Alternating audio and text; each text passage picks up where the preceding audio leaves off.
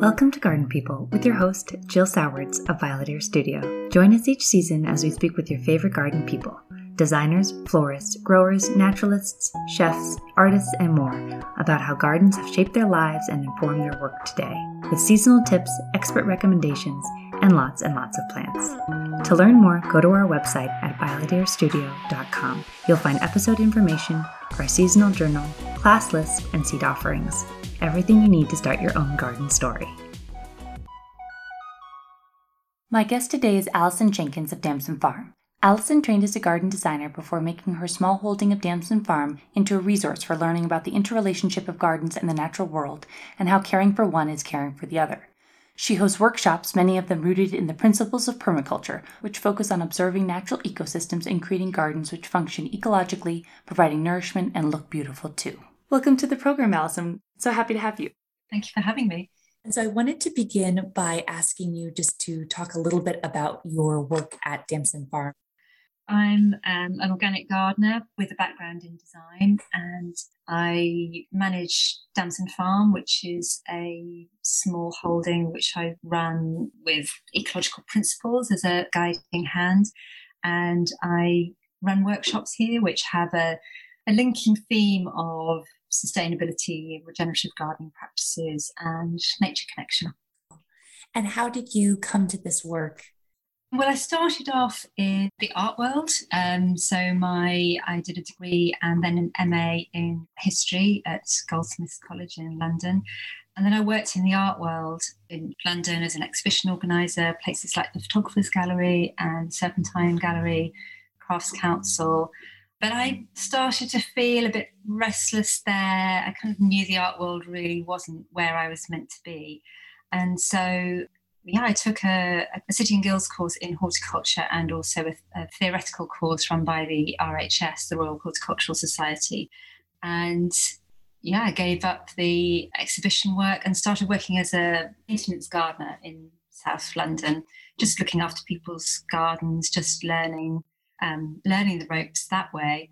And then my clients started to ask me to design gardens. And so I went to the English Gardening School which is based at the Chelsea Physic Garden, and did a design diploma there. And then I set up a design studio in London. So I've been designing gardens probably for 20 years. But probably about 4 or 5 years ago, just started to feel I kind of needed a shift in direction, and just thinking much more about the ecological crisis and questions about how to live differently, and wanting my work to engage more directly with those sorts of issues. That's how I've come to be running workshops, really. And can you describe the growing space at Damson Farm? So it's a 2 acre, which I think is just less than a hectare, site in a quite sheltered valley just outside Bath. It's about 10 minutes out of the city, but it feels very rural. And we're on clay soil. It's quite wet. We've got lots of springs running down the hillside. It's really good topsoil. It's really deep topsoil. And the valley has a history of orchards and market gardening. When I've looked at old maps from 1850, it seems to be one of the areas that was used for market gardening. So we've got views kind of out towards across the other side of the valley. There's a patchwork of pasture land with hedges and trees. Luckily, it's a fairly steep-sided valley, so it's not really suitable for large-scale farming. Mm-hmm. So there's still dairy farmers here in the valley. And this episode will air in late winter, early spring. What does that mean in your garden? What do you usually see? Well, I guess I really like winter. I like seeing the bare bones of the garden, really.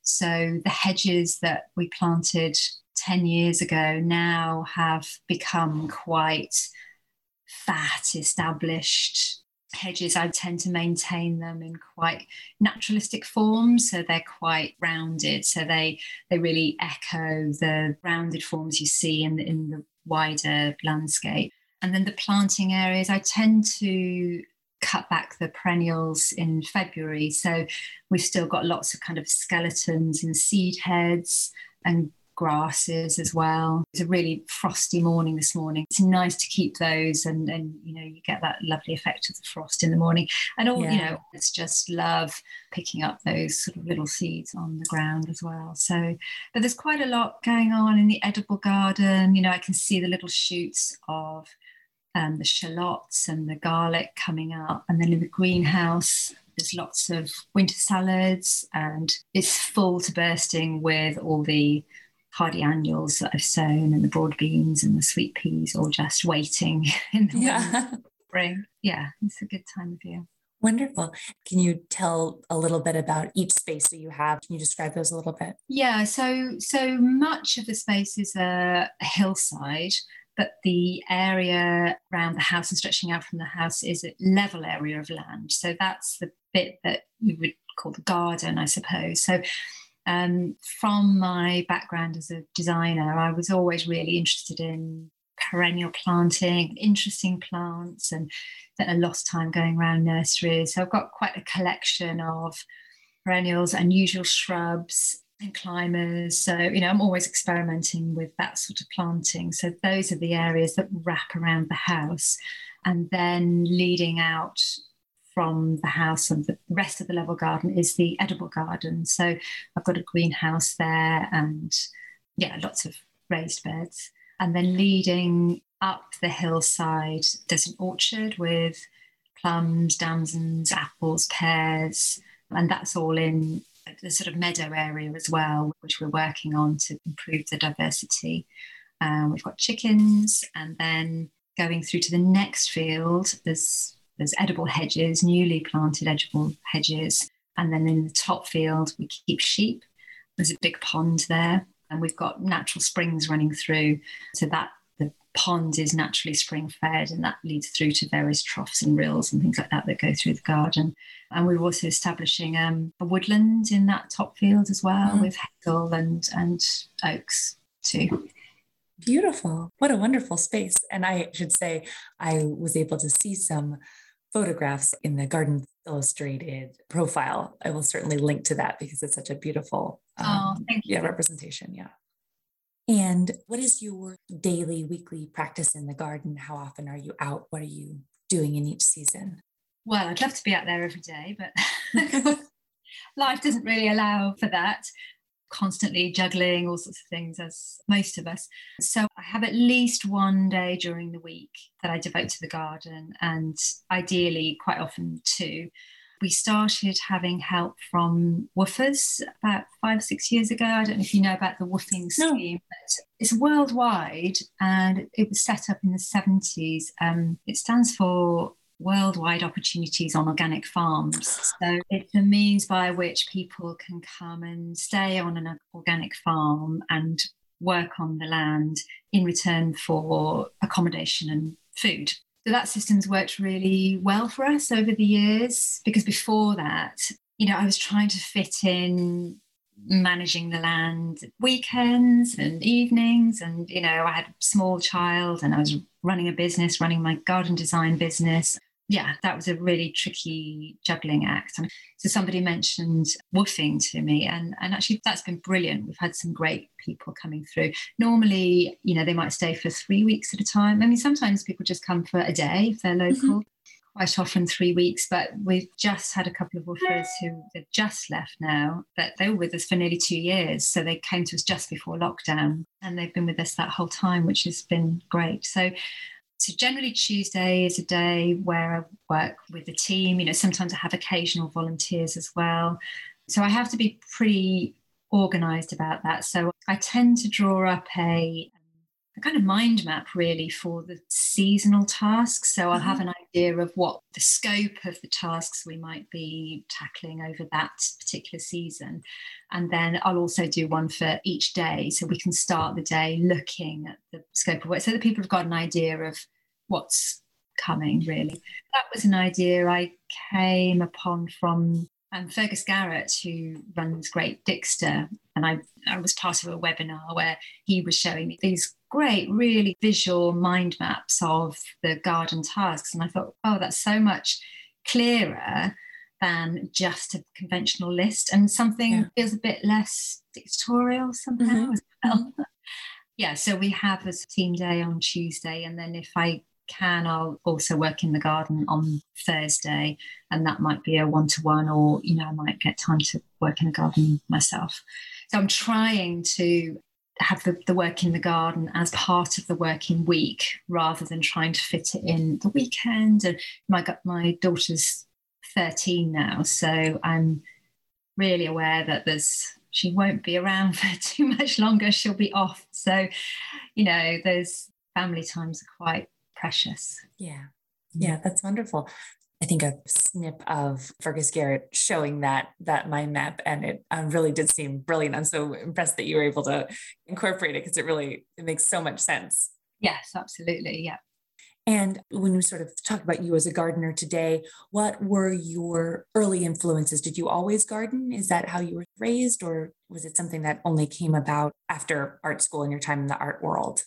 No, I didn't really garden. I wasn't one of those children whose parents gave them an area in the garden of their own. But between the ages of 7 to 11, we lived in Wales, and we had a really magical garden there. I have really vivid memories of it. It had a big old oak tree in the middle with a tyre swing, and it had a little summer house that was on wheels, so you could revolve it. Oh, cool. Angle to the sun. It had a little pond. It had a sunken rose garden. It had a weeping cherry that I would go in, and it would become like a little secret hideaway place, and a Scots pine that I would climb, and it was just a really magical space.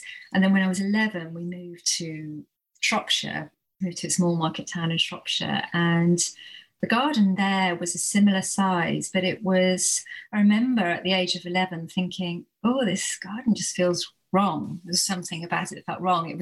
You could see it all in one go, and it had neat beds of roses. And I was so disturbed by it that we had a big copper beech tree, and I found a seedling, and I thought, oh, this garden needs filling up. And I planted the seedling right in the middle of the garden.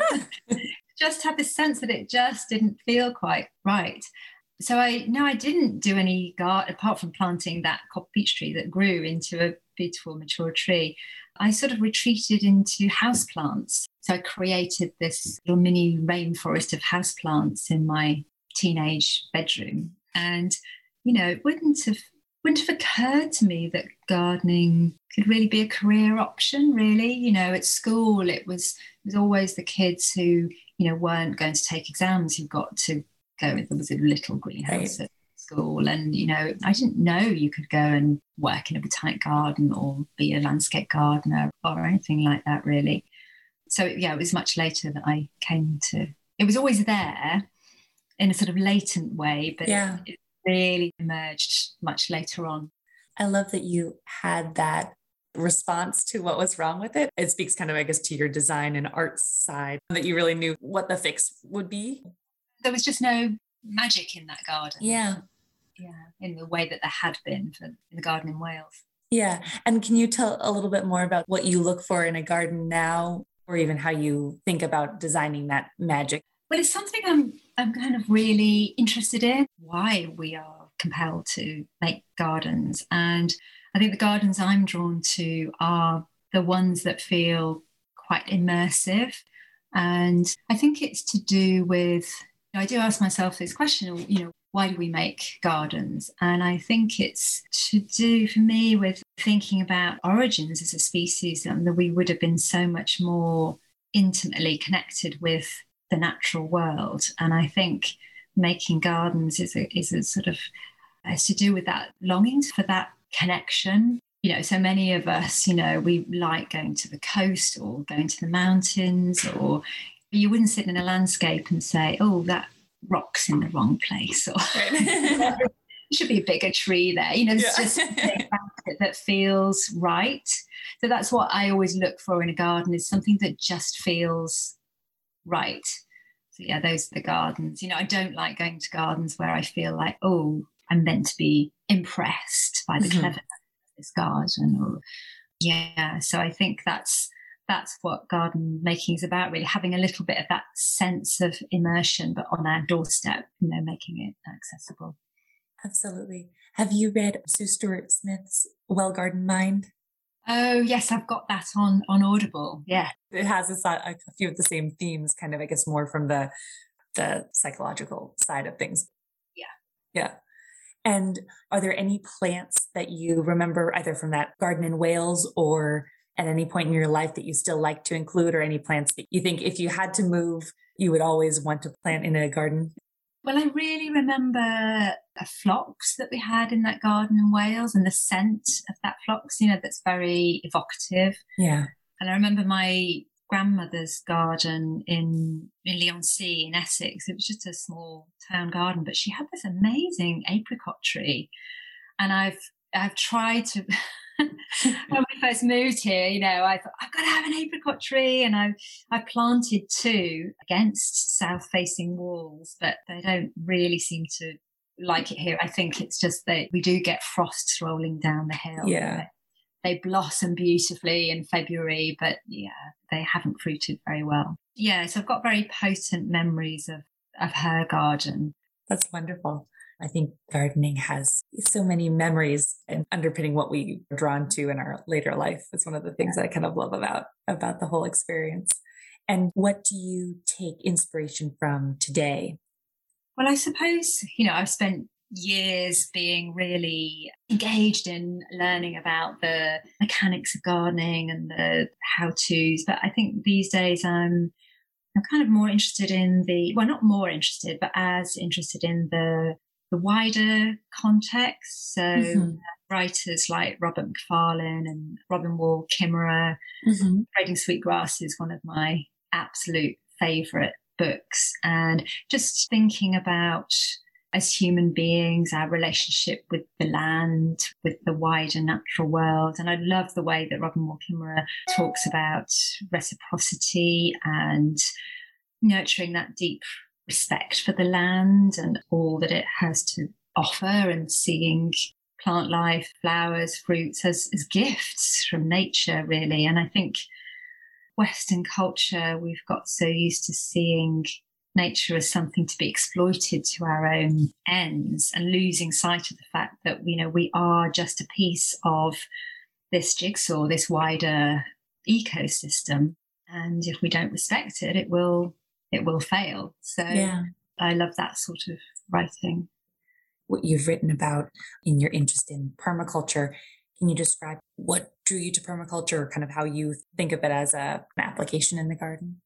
Yeah, well, that's directly related, I suppose, because essentially permaculture is looking at the ecosystems in nature as a model and as a means to being efficient with your resources. So if you look at a woodland doesn't require anybody to water it or fertilize it itself. And I mean, a lot of permaculture thinking is common sense thinking that a lot of people will be practicing without really calling it permaculture. And I'm really interested, from having a garden design background, how there's a world of garden design and there's a world of permaculture that doesn't seem to be much crossover. And it feels like there could be something really interesting in bringing those two things together. Totally.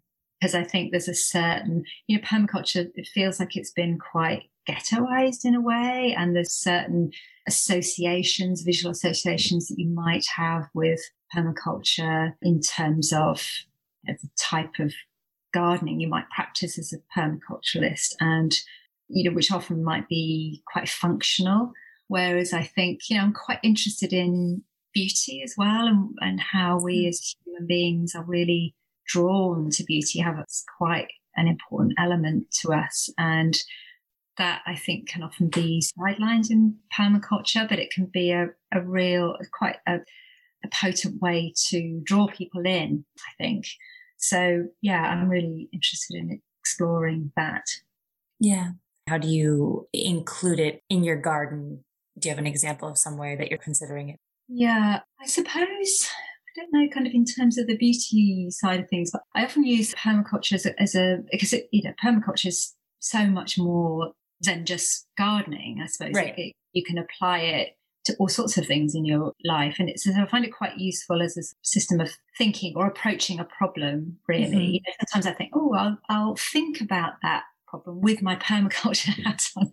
Yeah. So for instance, with the meadow, you know, we don't have machinery here particularly. So when it comes to the end of the summer and, you know, the grass needs cutting because it's been left long, you know, in the past, we might have asked a farmer to come and bring a tractor in or borrow machinery from a neighbour, or partner and I will get the strimmer out. And that's a really horrible job. And it's noisy and you have to put fuel in it and then the strimmer breaks. And then a couple of years ago, I thought, well, maybe we should just scythe the meadow.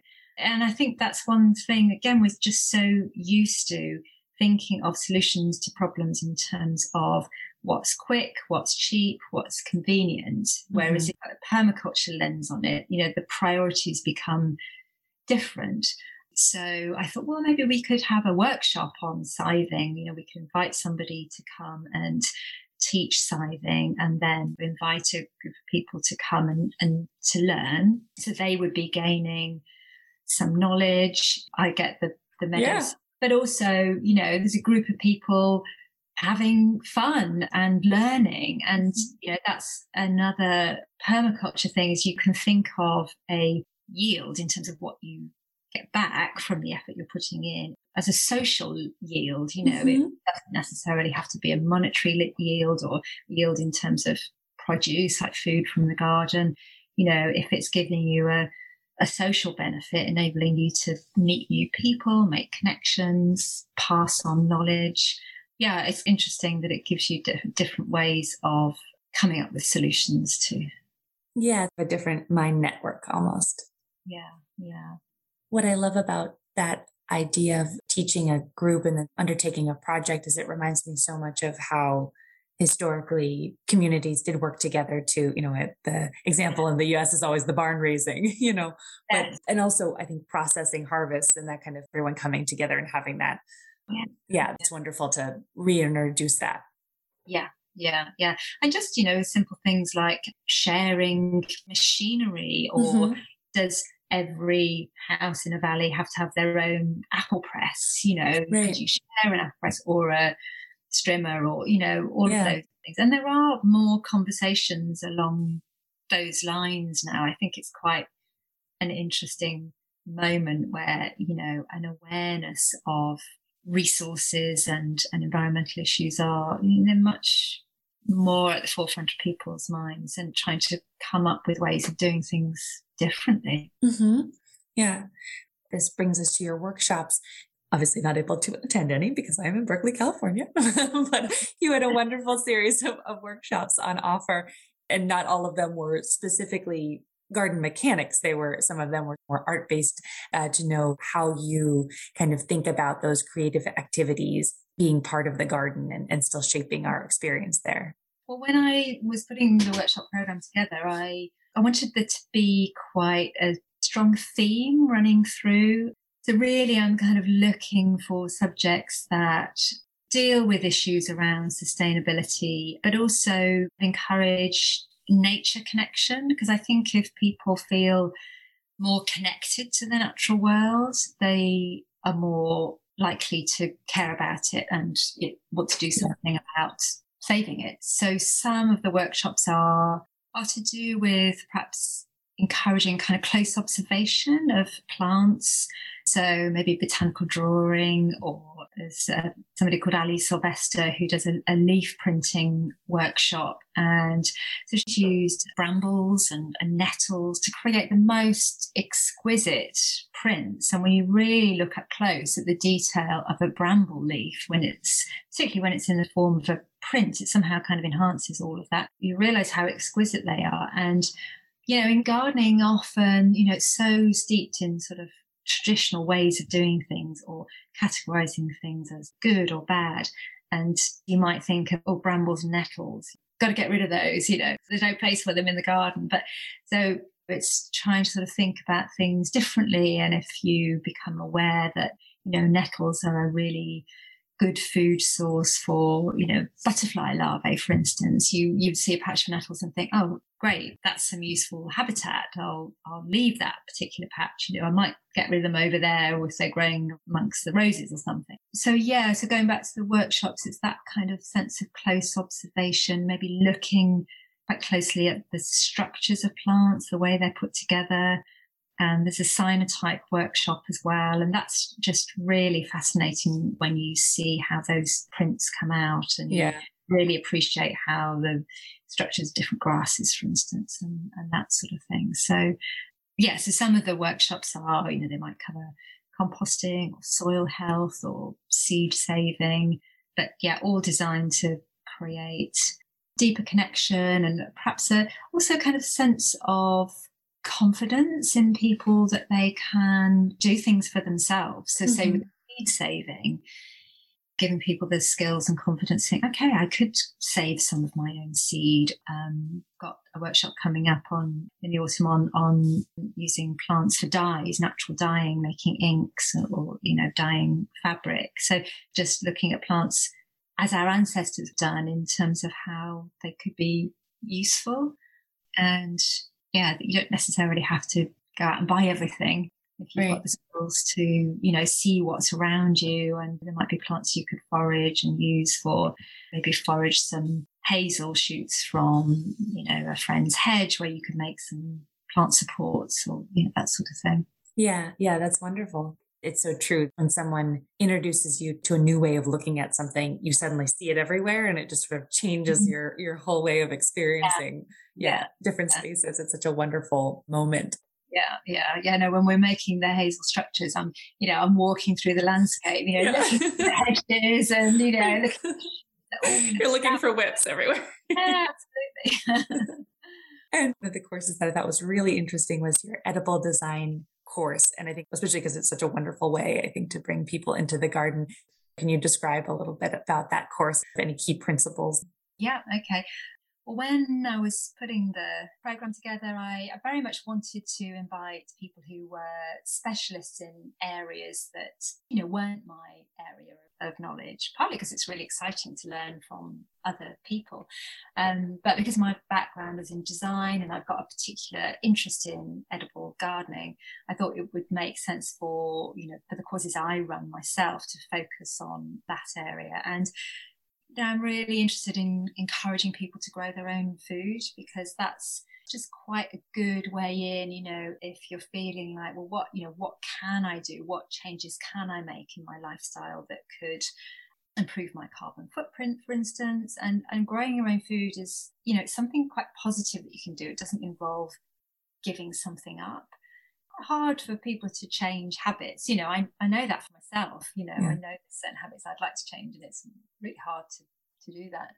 So trying to make growing your own food sort of accessible, to try and give people confidence to have a go. If people haven't gardened before, they can get quite worried about how to do it properly, and just trying to make it easy in a way, or applicable to their own lives or their own situation. So not to feel like, because it's easy to go out and buy a book on vegetable growing thinking, okay, I'll get my carrot seeds and my potatoes and my peas, and feel that you've got to do it all. But I try to encourage people to think about, what do they actually really eat? Yeah. Maybe they can just grow salad, and that's fine. You don't have to grow potatoes and cabbages and do the whole thing. You could grow lovely salads and blackcurrants, and then you could buy your potatoes and cabbages from your, maybe you've got a local market garden that you want to support.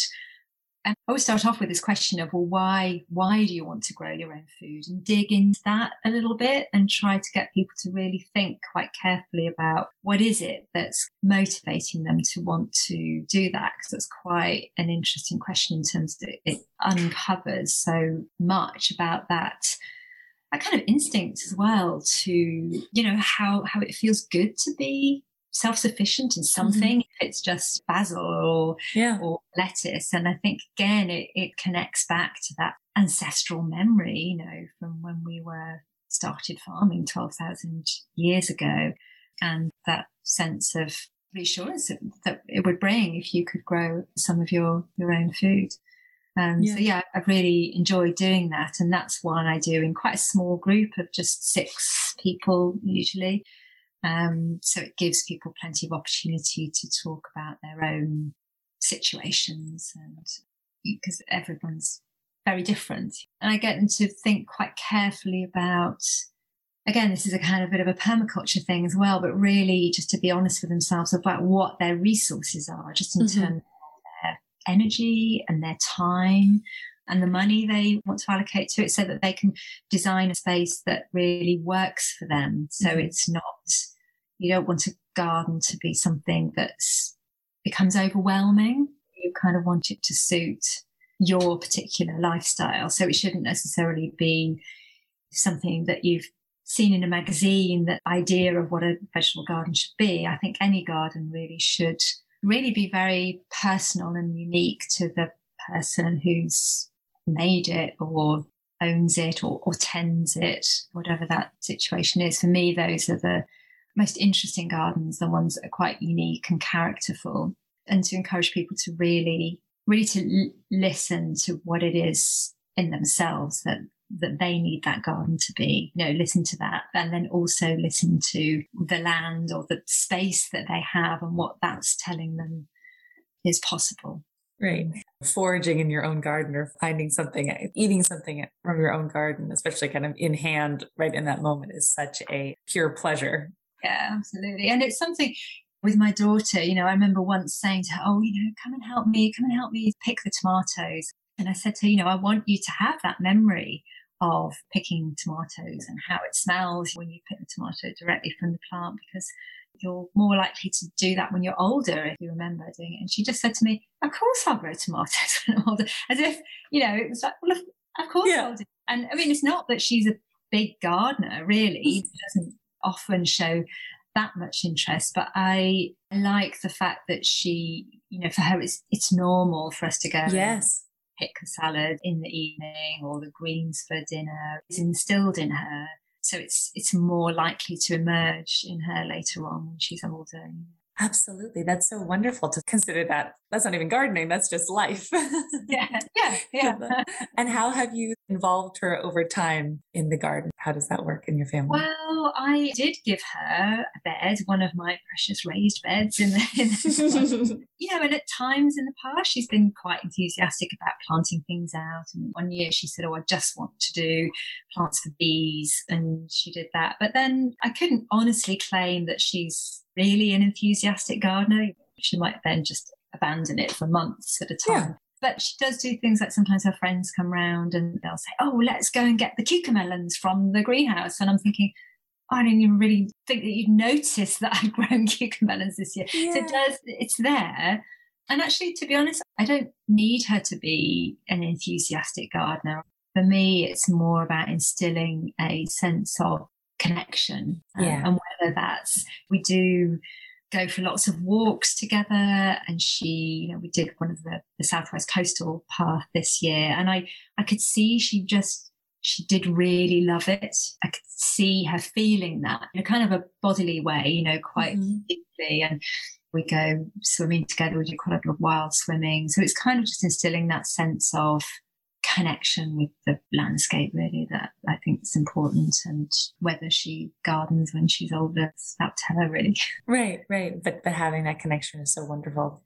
And based on your experiences with gardening and young people or people who you've been training, how do you think that we can bring more people into the garden? I think it's just making it feel accessible, really, and not being too hung up on the traditional ways of doing things, encouraging kind of experimentation and the idea that things don't have to be too perfect. Yeah, I think particularly in this garden that, so much of gardening has kind of been framed in a very traditional way, but encouraging younger people to get into gardening. I see it quite a lot in the farming world, actually. I mean, that's an area that I'm kind of really interested in, the conversations that go on in, say, with the Oxford Real Farming Conference that happens every January. There's some really interesting discussions there about not only deeply practical issues like soil health, but also about spirituality, about access to land, colonialism. There are sessions that involve meditation and folk songs. It's quite a lot of energy and quite progressive thinking there that I sometimes don't feel there's enough of in the horticultural establishment in this country. So, but I do see a lot of younger people, we meet quite a lot of them through the woofing scheme who really want to work on the land, feel really drawn to it. So, that's really quite encouraging. Yeah, absolutely. Well, especially because it almost seems like there is more interest in it at a time when there might be less access. And so somehow people realize that this is important and are going out beyond their doorstep to find an opportunity to engage with it. Yeah. And I think there is work that's being done around that and conversations that are being had around that, access to land. Yeah, I remember when I first started getting interested in gardening, I was living in rented houses in London. I spent all of my 20s and early 30s living in rooms in rented houses, but I had an allotment, and that was it. I didn't own it, but it felt like it was my land. Nobody was going to take it away from me unless I just abandoned it. Yeah, that was really important to me, especially being in the city and having that space. It was quite a big site, so there were views all the way around from Crystal Palace to the Dome. You're quite panoramic views in the distance of London, and just having that space to go to really kept me sane in the city. Yeah. The allotment scheme is such a wonderful, wonderful program, and there's really nothing like it in the US. That difference between not just being able to have access to a space to walk through, but actually dig in and make it your own. It's just so important. Even city culture is really wonderful. Yeah, I've looked into the history of allotments when I was putting the edible gardening course together, because I was really interested in that history of how we gardened in the past, as medieval peasant. Was really access to land then was, there was common land, and which was essential for people's survival. And then when the land became enclosed, the common land was effectively taken away. Eventually, in the Victorian times, people realised it was an issue that people didn't have access to land. And that's really how the allotments scheme evolved. And yeah, there should be more of them, particularly in the city. I've got a friend in London who, the waiting list for the allotment opens on a particular day, and people queue from 7 o'clock in the morning just to get their names on the waiting list. Right. And they might be allocated an allotment years later. So it's a shame there aren't more of them in cities.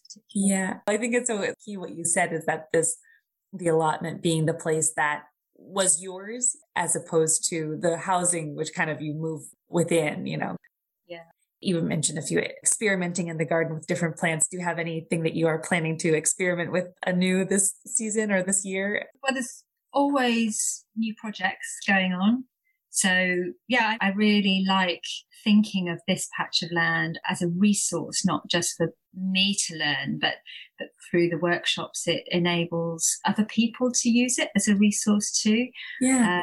So yeah, last year I planted a little mini forest garden, just because I wanted to show people how you could apply forest garden thinking in quite a small area with the layering of the different sorts of plants. So this winter we're going to plant the second part of an edible hedge.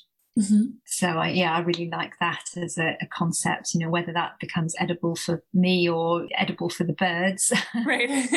And I've created a whole new area for propagation, sort of extended the edible garden really. So I'll have more space for taking cuttings and growing on seedlings. And then there's also another space kind of up the hillside, which I haven't quite decided on yet, but I think it's going to be a mix of ornamentals and edibles, kind of mixing them together, because the existing edible garden has got sort of raised beds. So in some senses, it's quite a traditional format. Mm-hmm. So yeah, I was just thinking it would be interesting to use edibles in a more informal way. Yeah, absolutely. And with all sorts of things. So what did you include in your edible hedge? I've got Amelanchier, damsons, dog rose, wild plums, crab apples. Wonderful. That's quite a mix going on. Yeah. There. And can you tell a little bit more about the forest garden? How did you kind of conceive of the layers? Well, I've got an Amelanchier there too, which is an Amelanchier alnifolia, which I tracked down after listening to. There's a really wonderful essay by Robin Wall Kimmerer again about that particular Amelanchier and talking about the fruit that it gives as a gift of nature. So that's centre of that particular bit of the forest garden. And I've got various currants, Worcesterberry, different types of edible honeysuckle. So there's a shrub layer, also some perennials like sorrel, strawberries. But yeah, and ground covers like alpine strawberries are really good for weed suppression as well. So yeah, I'll be building that up over the next few months. Wonderful. So that's the upper story, then shrub layer, and then ground. That's wonderful. And then ground cover as well. Yeah. Great. Well, that's fantastic. Do you have anything that you are hoping to try that is new in the either edible or perennial department? One thing, I've just received an order from the Heritage Seed Library, and I decided to grow more beans for drying this year. That's a really good way of having a harvest that you can keep over winter. Yeah. And that provides protein. So, you know, we have a lot of salads and greens, and we have a lot of squash in the winter, but we're vegetarians, so protein's quite important. We grew some last year, which were really delicious as a dried bean. So yeah, the whole order from the Heritage Seed Library is different types of beans. So I'm quite excited to try that. Yeah. Oh, that's really fun. I love those. I do not have the space for all the unique forms of kale that you can find on those seed libraries. They're so pretty, some of those kales as well. Yeah. Ones, and there's a Cavalier Nero with a lovely violet rib to it. Those violet ones always get me. I'm a sucker for a purple something. Grow Orac at triplet. That's actually on my list for this year. That's a really good one because the leaves are really good as a salad initially, and then when they get bigger, you can use them like spinach. And then once you've got them, and I'm always leave them to go to seed, really, which they're prolific self-seeders, so I wouldn't necessarily recommend that. But in spring, then they all just come up of their own accord, and I think, well, I haven't had to sow you anywhere. Yeah. You know, I will weed out the ones that I don't want, but I quite like self-sown plants in the edible garden. I quite like a bit of randomness, you know. I have lots of ornamental things self-seed. I've got lots of little violas that come up everywhere. So I have my straight rows of certain things, but in amongst that, there's quite a lot of chaos too. But yeah, if you like purple, I'd definitely recommend the red Orac. All right, wonderful. I'll check that out. Thank you. Yeah, I love the self-seeding. I didn't realize how much I almost depend on it in the garden. I look to see if it is a self-seeder and expect it to do so, and it will find the best spot for itself. You know? Yeah, absolutely. And some years, you know, it won't appear, and then next year you'll have loads. Well, thank you so much. This has been such a pleasure, and it's really wonderful to learn from what you are teaching about, even if it isn't something that I can always participate in, because you have such a wonderful, I think, vision for the garden and the world around it. Oh, thank you, Jill. It's been great chatting to you. I've really enjoyed it. Thank you so much for listening. Garden People is produced with generous support from our sponsor, Plant Gem. Plant Gem sells unique plants you won't find anywhere else for a garden that reflects your personal style. Find them at www.plantgem.com. As always, thank you for supporting the companies that support this podcast. If you enjoyed the show, we'd love it if you left a review, as it helps other garden people find us. You'll find links for everything we've discussed in the show notes or on our website. To get early access to our guest list and information about bonus episodes, gardening tips from our guests, and more, sign up for the newsletter at violetearstudio.com.